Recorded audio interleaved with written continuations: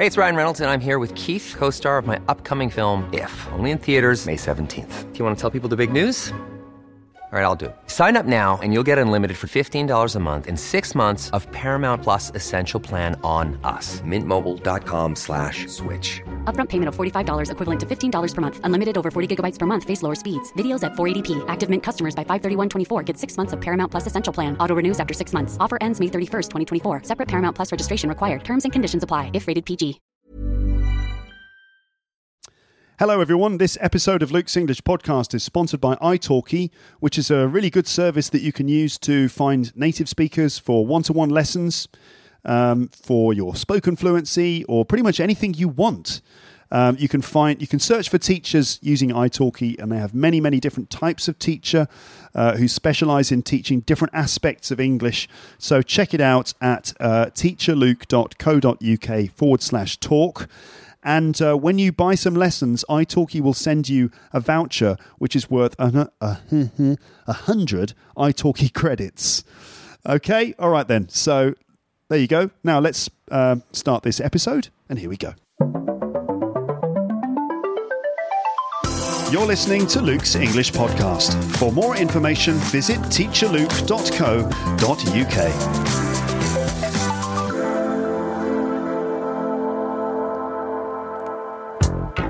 Hello, welcome back to Luke's English Podcast. You are listening to episode number 385 of this podcast, which is for learners of English. I decided to start this episode with the same music as in the last episode, just because I like it. And it seems that some of you out there liked it too. I had a few responses to the music, which sounds kind of cool and yet serious at the same time. I suppose it's appropriate for this episode because I'll be talking about ways in which you can break through a plateau that you might be experiencing in your learning of English. I'm talking about breaking the intermediate plateau. So I'm talking about serious things about learning English and your methods and your attitude to learning this language. So it sounds a bit serious, doesn't it? Yes, it does. This is that bit in the song where it just stays on one note for ages. Just the same note again and again until eventually it goes back to the original note. This is exactly the same thing that happened at the beginning of the last episode. Same note, same one single note, not very complicated. Until, oh, there we go. We go back to the original sequence. Pretty simple stuff, but effective. Simple but effective. This music was made by my brother James. In fact, let's see, I got a comment on the last episode about this music. Where is that comment? I'm now searching to find it. It was from a listener called Stan. And Stan said, "Hello, Luke. May I know more about your brother's music? The background music of this episode. It's so cool. Can I download or listen to it online anywhere?" Well, Stan, yes you can. In fact, I replied to Stan saying this. "Hello, Stan. I did an episode about my brother's music a couple of years ago. It's episode 234, which is called Making Tunes with My Brother, and you can listen to it here. So if you find the episode archive on my website, look for episode 234. There is an interview with my brother, and it's all about his music, how he makes the music, and his whole creative process. And also you can find a lot of his stuff on SoundCloud and on another website called Bandcamp. If you go to SoundCloud and search for JT2000, you can find a lot of that stuff there. Okay. And Stan replied saying, "Thank you, Luke. I will listen to that episode. You've got so many episodes, it's almost impossible to listen to all of them. I especially like unscripted episodes where you chat with your friends or relatives." Well, Stan, you should listen to episode, 234? Yeah, you should listen to episode 234 because it is an unscripted conversation with my brother. And if you're interested in the music, then check out that episode and you'll find it in the episode archive, number 234. Okay, then. So this episode is about ways that you can push your English to higher levels, even if you feel that your progress is stuck or moving very slowly. I'm talking about a very common phenomenon in English learning, in fact in any language, called the intermediate plateau, and this usually happens at an intermediate level. I wonder if this applies to you. As a learner of English, how do you feel that your English has progressed over the years? If you could draw a line to describe the progress that you've made over the years, what would that line look like? Would it be a sort of straight diagonal line from nothing all the way up to the position you are now, just one straight line? Or would it be a wavy line or a curved line? How would you describe your language learning progress in English? I'm talking about the intermediate plateau here. And by the way, the word plateau basically means a sort of a level, kind of like a level surface, an area of fairly level high ground. For example, it could be if you've got like a mountain which goes up and then there's a flat section at the top, that's a plateau. Or if you're climbing up a hill and you're going up a slope and then you get to a flat section, that flat section is the plateau. Also, plateau refers to a state of no change following a period of progress. So, period of progress followed by a flat section. That flat section is called a plateau. Okay. So, how do you feel about your English progress? And the plateau. That's right. The intermediate plateau. It's quite a common thing that people feel like their progress is not developing anymore and that they're just on the same level, and they want to know why and how to break through that. And it often happens at the intermediate level. So if this applies to you, if you've ever experienced a plateau in your learning, I would very much like to read your thoughts. So please do write in the comments section of this episode.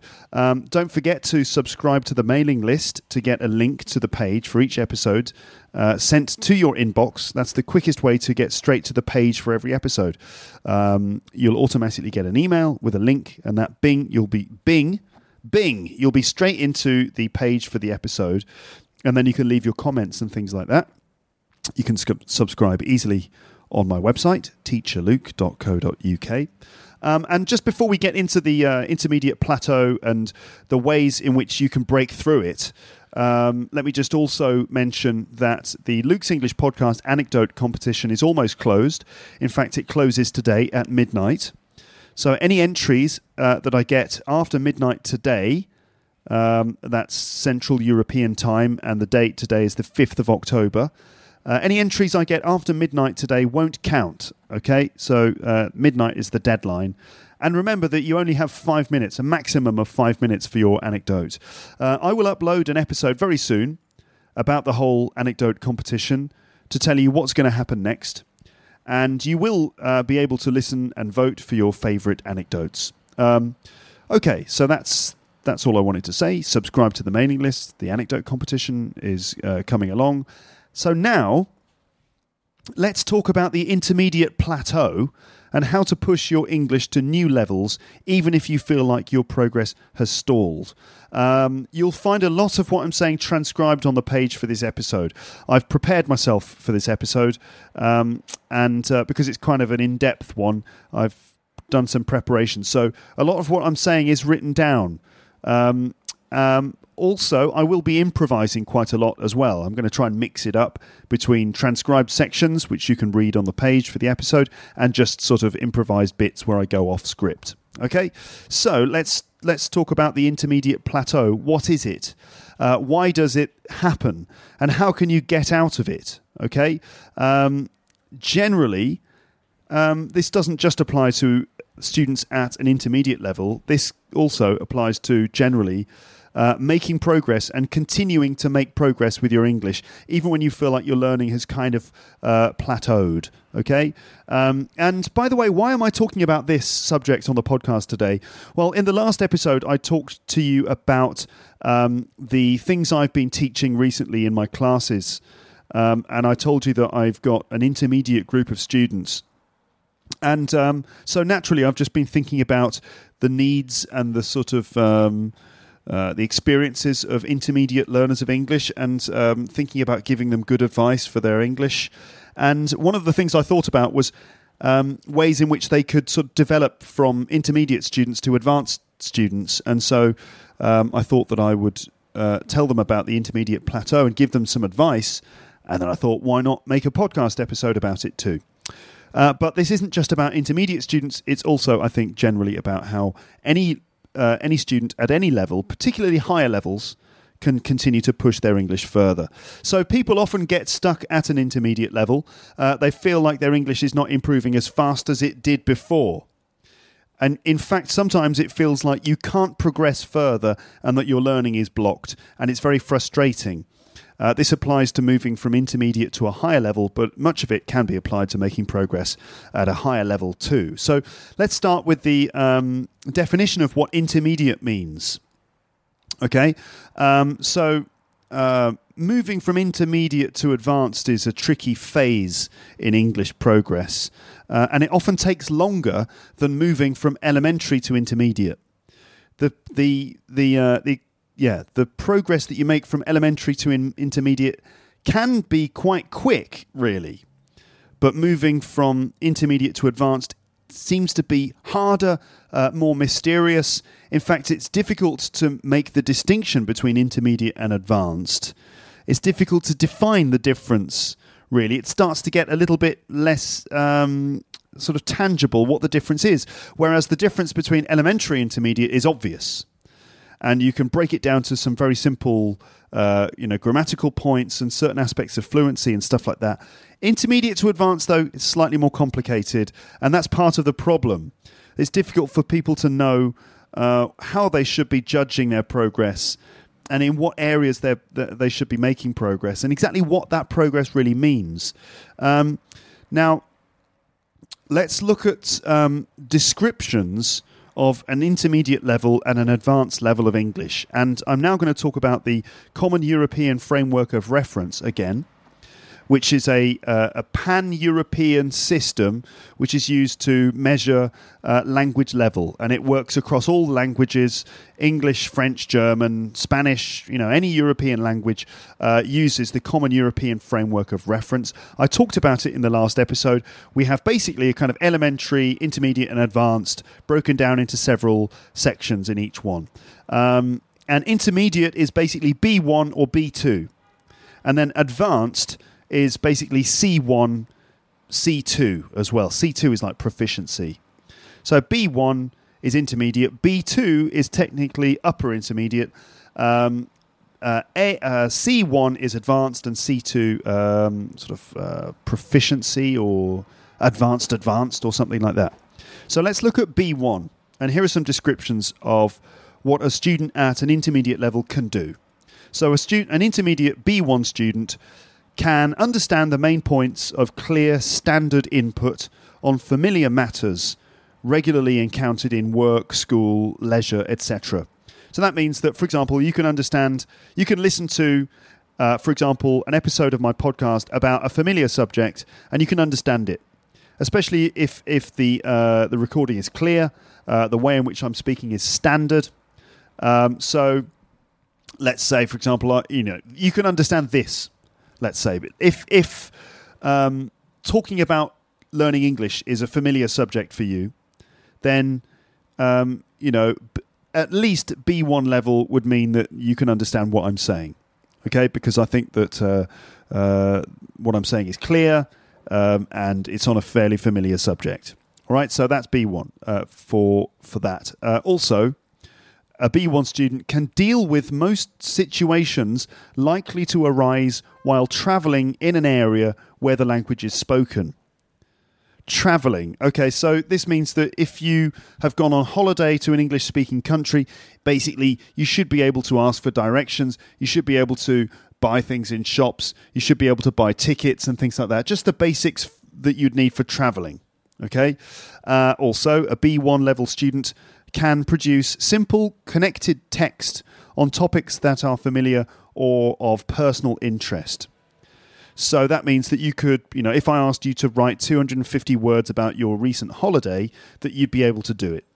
Or if I asked you to write 250 words on your job and the things you do in your job, then you should be able to do that as well. So it's basically things about yourself, a fairly simple text in which the ideas are connected, and it's something that you know about quite well. Okay? And also a B1 student can describe experiences and events, dreams, hopes and ambitions, and briefly give reasons and explanations for opinions and plans. Okay? So that's talking about your ability to express yourself, probably in speaking there. And if you look more carefully at that, then it kind of, under the surface of that line there is a lot of grammar. For example, if you can describe experiences and events, then basically it means that you can use your narrative tenses to describe something that happened to yourself. Dreams, that means that you can use certain types of language to talk about the future, so will and certain verbs like hope and so on. Ambitions, that means you're talking about intentions and plans for the future. Reasons and explanations, that means that you kind of you're able to develop your ideas with certain linking expressions and things like that. Opinions and plans, so you know the difference between using going to and will and present continuous for the future. Okay, so that's a little overview of B1 level. Now let's compare that to C1. So this is the Common European Framework description for C1 abilities. So if you're at a C1 level, you should be able to do these things. So you should be able to understand a wide range of demanding longer clauses and recognize implicit meaning. So that means that you can understand more complex English. So not just simplified stuff, but, for example, a piece of text that's written with these very long clauses. For example, it could be legal English, for example, the language that's used in contracts. The way they make sentences in contracts tend to be very long, and they tend to have lots of clauses in them. And, they could be connected by one single connector, like if or but the sentence, in fact, has got 3 or 4 different clauses in it, and you can follow the whole thing. Or it might be a very descriptive passage of a book that includes complex sentences where there's inversions and the word order has been changed in order to emphasize certain things, and you're able to follow the whole thing and also understand the implicit meaning. That means messages which are not specifically stated but hinted at, suggested, so you're able to read between the lines. And not just in reading, but also in listening, that you'll be able to listen to longer stretches of dialogue and understand specifically things that are not being stated, or understand things that are being suggested, understand the subtleties, little jokes and things like that. Okay? So that's understanding. At C1 level, you should be able to express your ideas fluently and spontaneously without much obvious searching for expressions. So that's a question of fluency. So you're able to speak fluently without lots of pausing, without having to think a lot about what it is you're going to say next. C1 level people should be able to use language flexibly and effectively for social, academic and professional purposes. So that means that you're able to kind of adapt your language to the situation. For example, if you're using it for academic purposes or professional purposes, you're able to adopt the correct register, the style of English that's appropriate for those things. For example, if you are writing an academic essay, the style is going to be quite different to an account of your holiday or an email to a friend or something like that. Okay. Similarly, if you're giving an academic presentation, you're going to speak in a slightly more formal style than the way that you would do that if you were just telling a social anecdote or something. Okay, so you're able to adapt your language to the situation, and that you've got a sense of the different formality levels or different styles of English for different situations. And finally, someone at C1 level should be able to produce clear, well-structured, detailed text on complex subjects, showing controlled use of organizational patterns, connectors, and cohesive devices. So, for example, you'd be able to produce like a really persuasive piece of writing about a complex subject. For example, if you had to write an essay, like my students at university have to write, it could be an essay about politics. For example, should the UK leave the European Union? And if you can write an essay in which you present a persuasive argument on that, in which you use connecting devices and you use structure to counteract certain arguments and present other arguments, then you're at a C1 level. Okay. Now we're going to come back to some of these things about things you're able to do at advanced level in a bit, and how that relates to making goals, specific learning goals. Okay, did you get the idea that the difference between intermediate and advanced, that essentially intermediate means you can basically do most things in a simple way. You can get by, you can express yourself, but C1 level is a much more sophisticated, nuanced, and detailed and adaptable form of English. Okay? Now, how do you know if you're at the intermediate plateau? How do you know if you are experiencing this? And how do you know if your learning is at a plateau in general, not just at an intermediate level? So how do you know if your English is at a plateau? And also, how do you know what your level is? Now, to work out what your level is, like, for example, if you want to know if you're intermediate or upper intermediate or advanced or something, then there are various ways that you can do that. You could take a test. You could use the criteria for the Common European Framework of Reference, or you could consult your teacher as well, if you've got one, and ask your teacher what they think. Now, you will find some links on the page for this episode where you can take a test, which will give you an indication of what your level is. It's not a complete test because it doesn't include written and spoken English, but it's a general test to check your awareness of vocabulary and your use of English. You'll see some links for that on the page for this episode, right?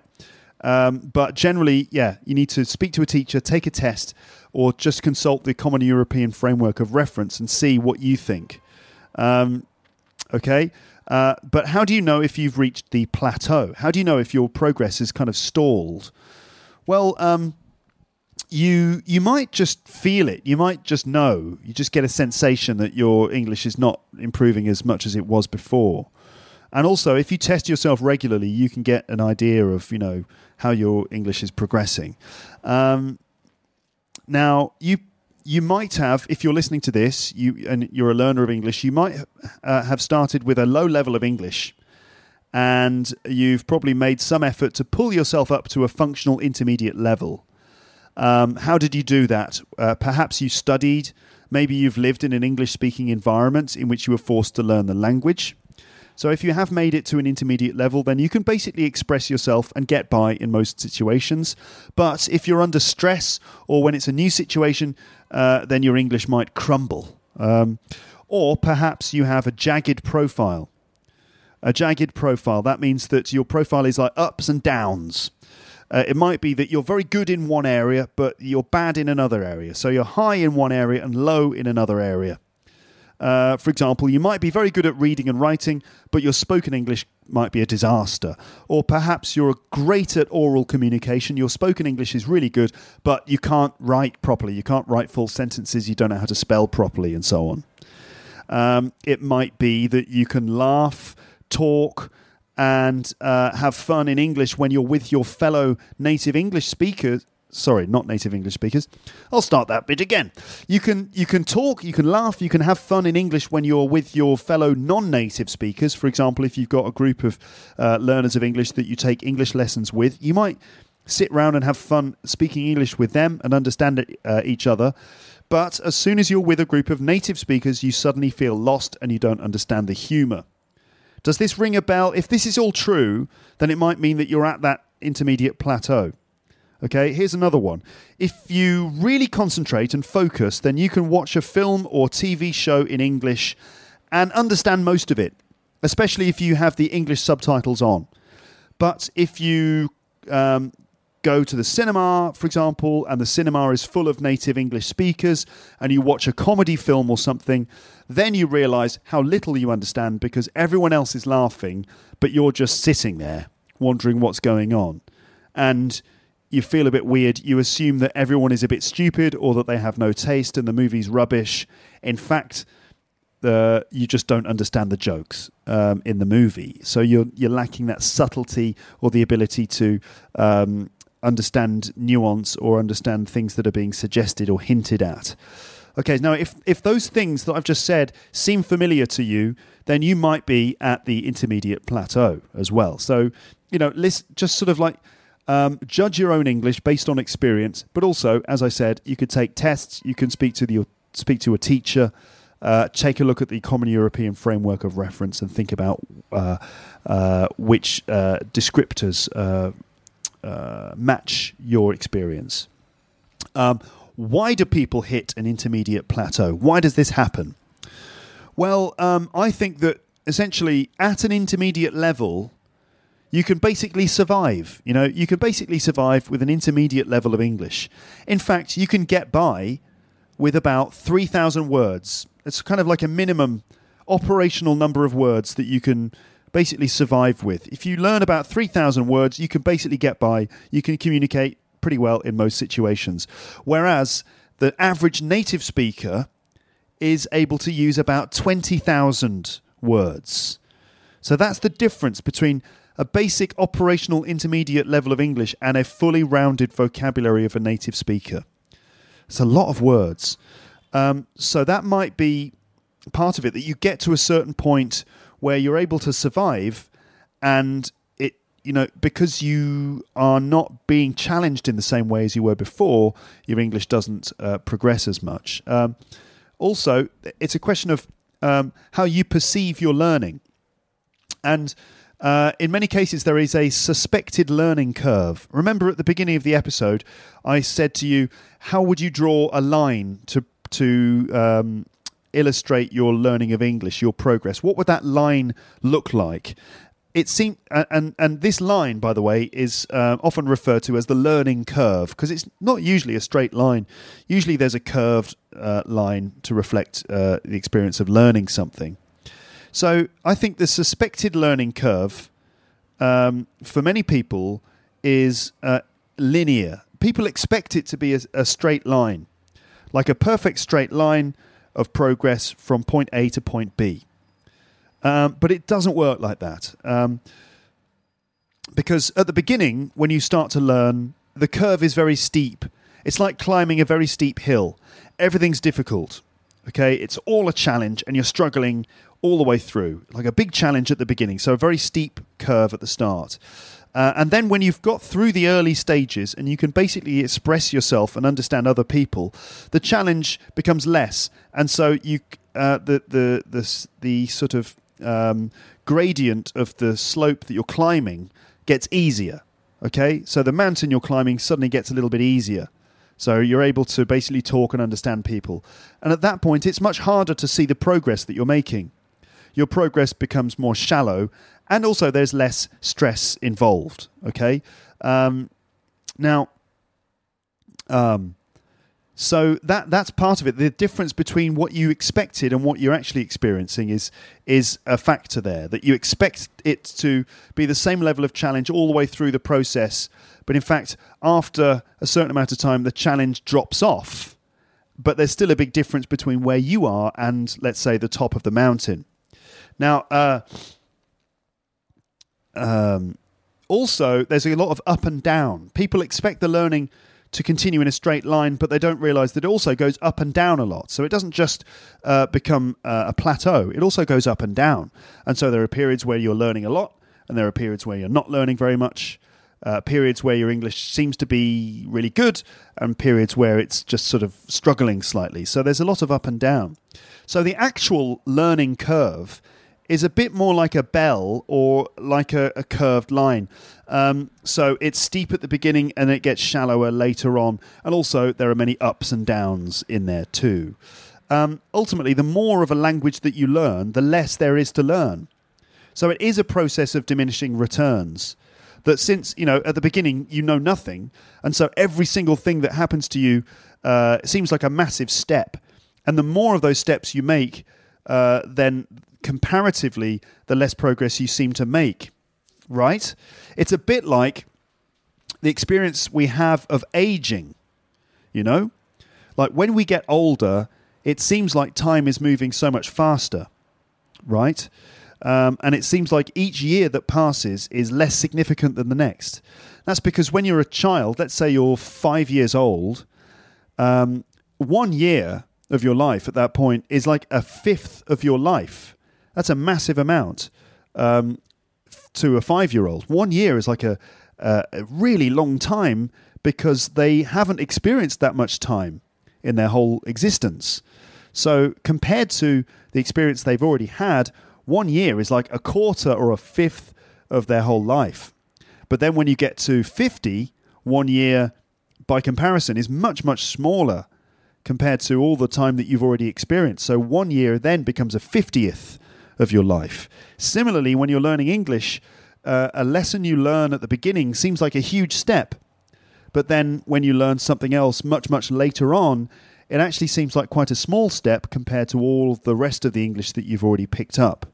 So although you're still learning, it can feel like you're learning more slowly, okay? And also, because it's less of a challenge later on, because you're feeling less stress and because you're able to do more, then it somehow feels less significant later on. Okay, now also it's about comfort zone. When you are at that operational intermediate level, you're basically quite comfortable. As I said, there's less stress. And so it's very easy to stay within your comfort zone when you've got to an intermediate level. And you actually have to go out of your way and make an effort to challenge your English like you were challenged at an elementary level. Because at an elementary level, just opening your mouth and just having a basic conversation was a challenge. Like every single thing was a challenge. And so it was a constant uphill struggle. But then when you get to intermediate, it's very easy to slip into a sort of comfort zone where you're not challenged anymore, and therefore progress becomes less steep. Also, at an intermediate level, your goals and your study habits are not as well defined. Often the first goal that you have when you're learning English is just to get out of that painful confusion that you experienced at the beginning. You know, that confusion of like not being able to just form past sentences or just react immediately. It's horrible. And so often the first goal is just get out of that, just get more comfortable. But then when you do get more comfortable and you hit that intermediate level, then your goals need to be redefined and you need to come up with goals which are more achievable and more specific.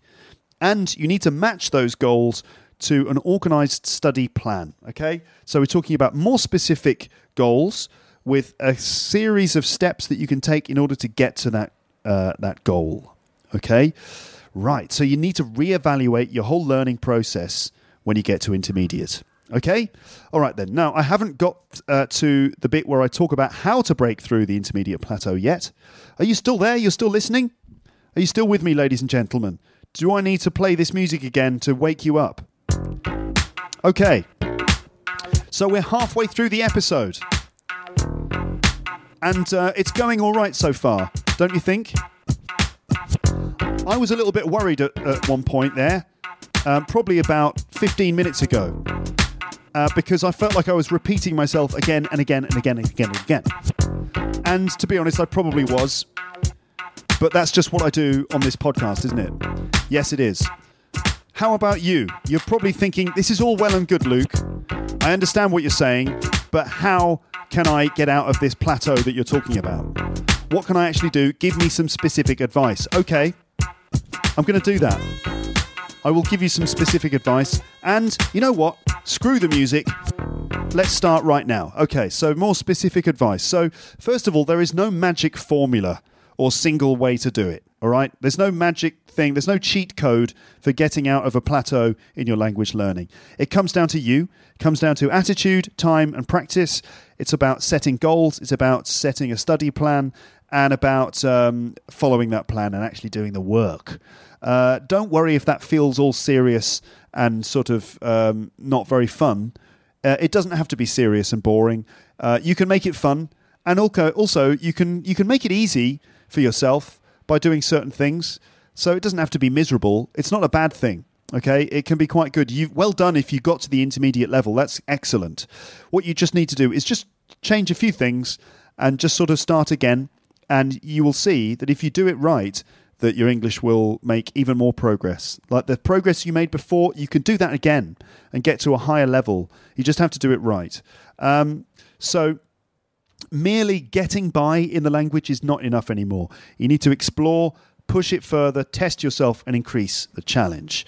Right, so first suggestion is this, and I'm going to go through a list of suggestions in no particular order. The first suggestion is follow just one subject in a lot of depth. Okay? Follow one subject in a lot of depth. Now, you want to develop a more advanced level of vocabulary and grammar, especially the vocabulary. But there is so much of it. There's so much vocab out there. How can you cover it all? Now, instead of just scraping the surface of a few topics, instead of just learning vocab in general, what you could do is try going into loads and loads of depth in just one or two topics. So let's say you just pick one topic and try and become the master of that topic. So you follow a subject that you're fascinated in. Just follow that subject and read up on it and try to learn all the language for that one subject. And if you do that, that will take you down a rabbit hole of English. And if you go all the way down that rabbit hole, you will learn a great deal of more complex language along the way. Not just the language for that subject, but a lot of the supporting language too at a more advanced level. Now, it's hard to learn all of the English of everything.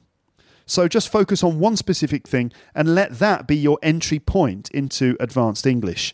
So this means, on a practical level, finding loads of information on this single topic that you're interested in. I mean, what's the topic that you're interested in? Let's say you are interested in, motorbikes. All right? Let's say you love motorbikes and you're interested in motorbikes. So what you could do is do loads and loads of like reading and listening about motorbikes. So subscribe to a motorbike magazine, read all the articles about motorbikes in English, read a book about motorbikes, find a motorbike podcast. I'm sure that there's a motorbike podcast out there. There's probably loads of them. Watch loads of motorbike videos on YouTube. Check out video documentaries about motorbikes. Check out some of those videos where people take you through how to fix your motorbike and so on. So just become the master of the motorbike man or woman.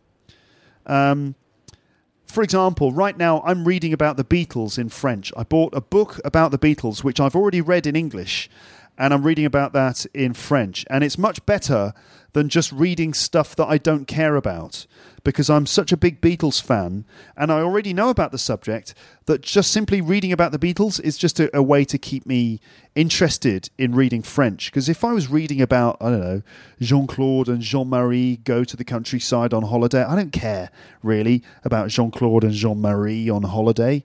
Not really. I'm much more interested in subjects that I would read about in my own language. So I suggest that, just pursue your interests in English, and you might find that as a result, that you're being exposed to a lot more English, and because it means a lot to you personally, that English is going to sort of rub off on you. Now, English can rub off on you. You also will need to have a more organised approach to actually taking English and picking it up. But reading and listening to things that you really care about can be a good way of doing it. So learn how to talk and write about your specialist subject too. So learning one thing in a lot of detail is more achievable also than trying to learn the vocabulary of everything. And you will learn tons of vocabulary about the subject, but you'll also learn the kind of English that you need to construct and understand complex and in-depth ideas. For example, if you're reading or watching videos about motorbikes, then you're going to learn all the technical vocab about motorbikes, but also you're just going to learn all of the other linking devices and cohesive devices for constructing English on a subject like that. You'll learn the English that you need to talk about processes, for example. You'll learn the English that you need to use to give instructions, and that kind of thing. So not just technical terms, but also complex sentences, grammatical forms, and linking devices as well. All right, so chat. That's the first thing. Find out about one specific subject in a lot of depth instead of lots of subjects in not very much depth.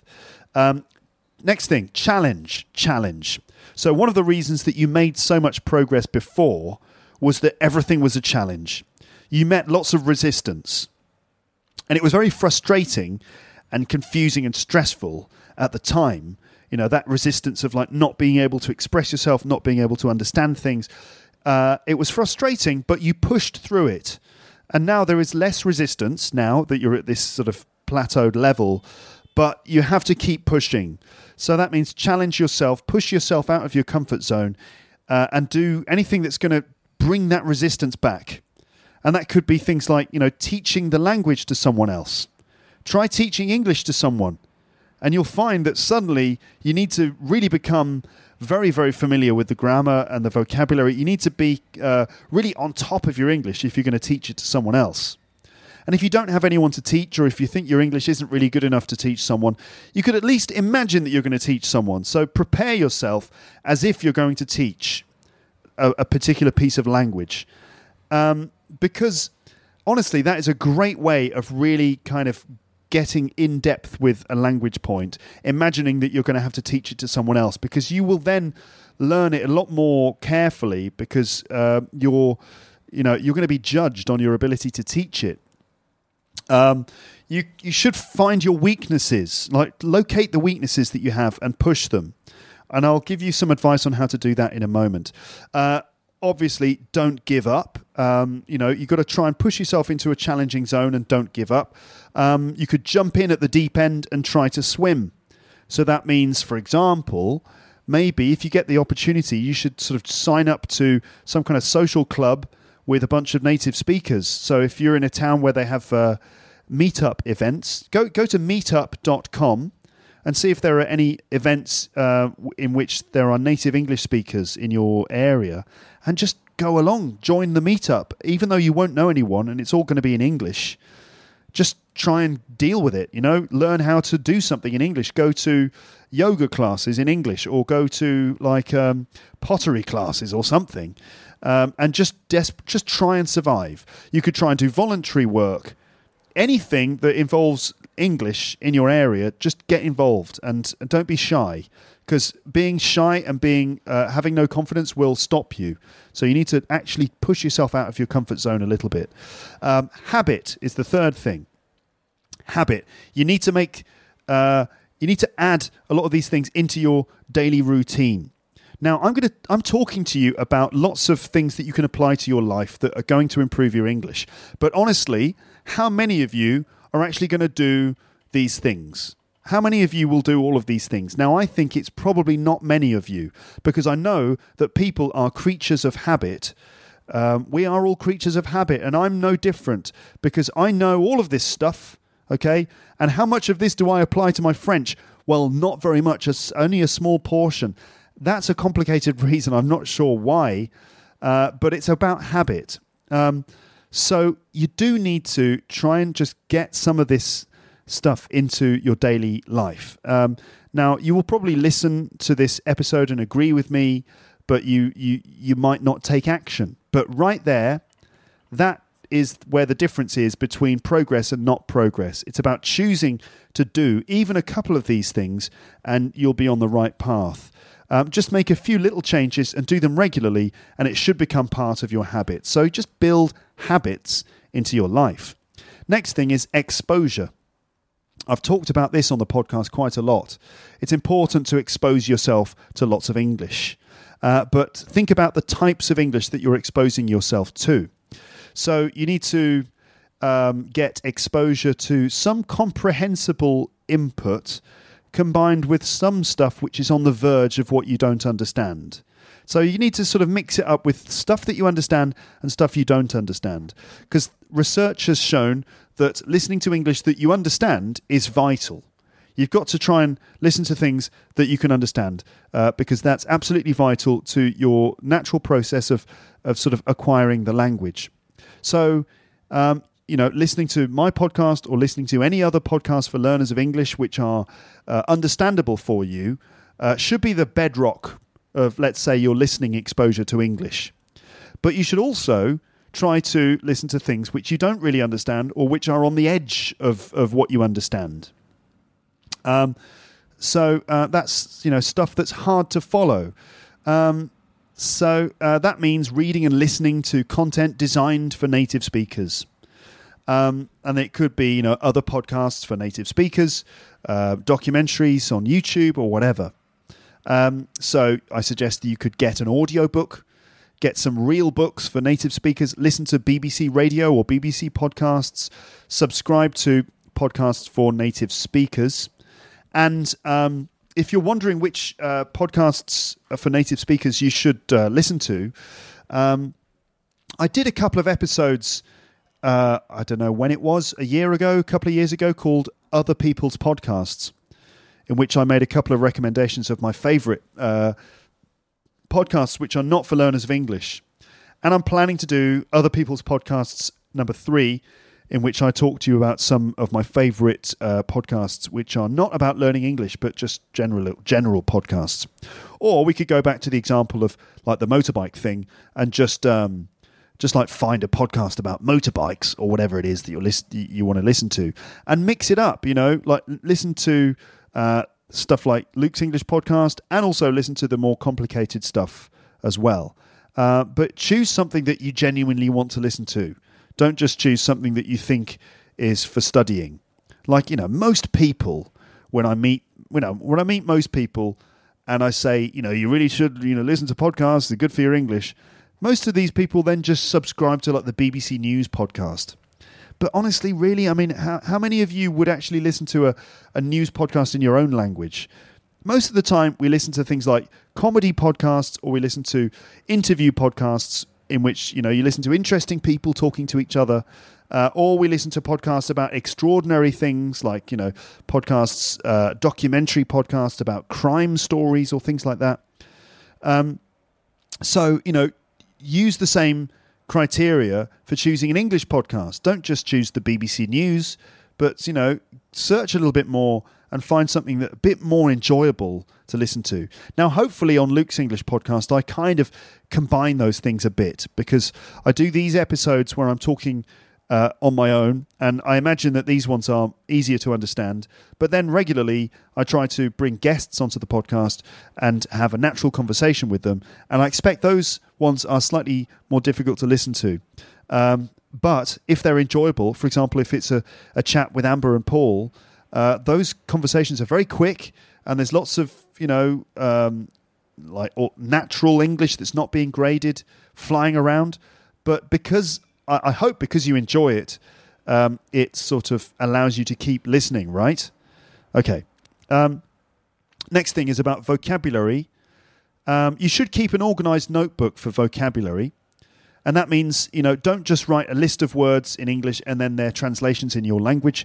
You need to try and, write your words with an example in English and maybe some notes about how it's pronounced and then meaning and then, for example, other words that commonly go with that word. Try to write down phrases, not just individual words. But also, for remembering vocabulary, obviously, you need to look at your vocab notebook again and again and again and go back and look at it again, review. But you need to think of some clever ways in which you can remember new words. So you need to think outside the box a little bit when it comes to remembering words. And you should be using some mnemonic techniques. Okay, now, mnemonic techniques are proven to work again and again and again. But how many of us actually use them to remember words? Not many, I imagine. So it can't be understated that mnemonic techniques will help you to remember words. In fact, it's the only way to remember lots of new stuff. Now, again, I've got another episode that you could listen to, which is called Memory, Mnemonics and Learning English, and you can find that in the episode archive as well. And that goes through lots of specific things about using mnemonics to improve your English. Basically, the trick with remembering vocabulary with mnemonics is like two things, basically. The first thing, you need to link the new memory to an existing memory.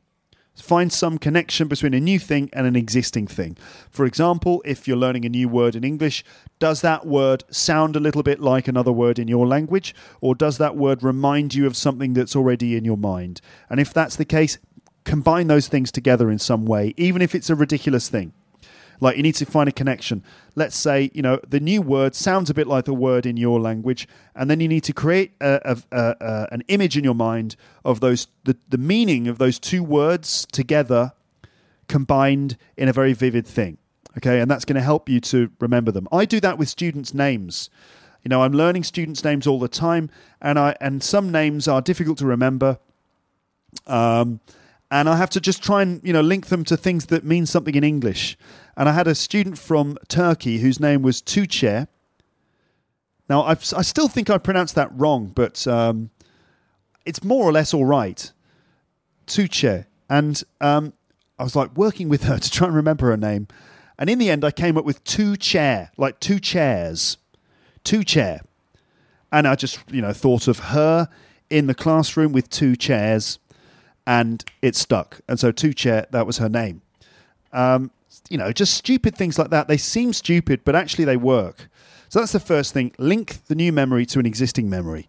The second thing, make new memories visual. You need to create visual, vivid pictures in your mind. And if possible, attach this new memory to a space that you know in the real world. Okay? Now, again, this sounds a bit strange, but it's proven to work. Because if you can attach a new word to an existing word with a very vivid picture connected to a physical space that you know well, like your house or a room, then the memories will stick like glue. Because our memory of physical spaces is much more reliable and much stronger than our memory for abstract things. So link new memories to existing memories and physical places that you know well, and you'll find that the words stick. Go back to my episode called Memory, Mnemonics and Learning English to find out more specifics on that. Okay, so that was memory. Next thing, measure your progress. Not measure yourself with a ruler, but measure your progress, yes.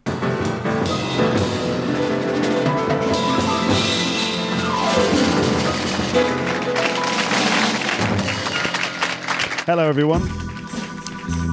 I'm just interrupting myself here because this recording ended up being quite long. So I ended up talking for about an hour and a half on this subject because I've got so many things to say about getting out of the intermediate plateau. So what I've done is I've chosen this as the point at which I'm going to cut this episode in half. So that's the end of part one, okay? Now, I hope that you've managed to keep up with it all so far and that you're not being overwhelmed by too much information or anything like that. I think that there's lots of good advice to be taken from this episode. And I'm now going to put episode number 2 online as well. So you should be able to listen to that straight away, okay? I've just decided to split it into 2 just to make it a bit more manageable for you, okay?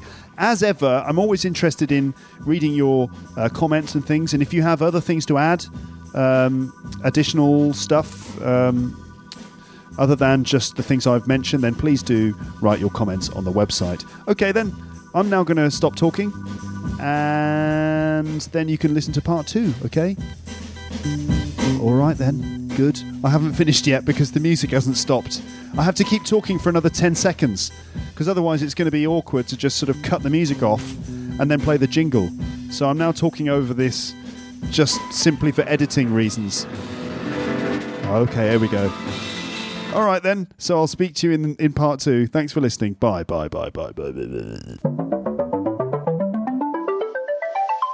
Thanks for listening to Luke's English Podcast. For more information, visit teacherluke.co.uk.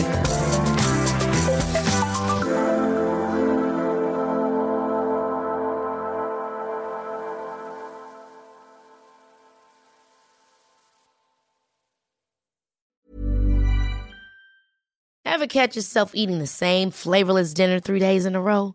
Dreaming of something better? Well, HelloFresh is your guilt-free dream come true, baby. It's me, Keke Palmer.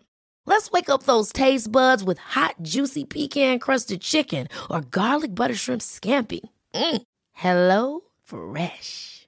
Stop dreaming of all the delicious possibilities and dig in at HelloFresh.com. Let's get this dinner party started.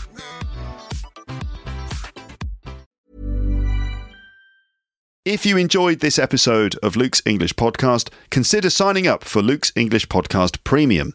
You'll get regular premium episodes with stories, vocabulary, grammar and pronunciation teaching from me and the usual moments of humour and fun. Plus, with your subscription, you will be directly supporting my work and making this whole podcast project possible. For more information about Luke's English Podcast Premium, go to teacherluke.co.uk/premium info.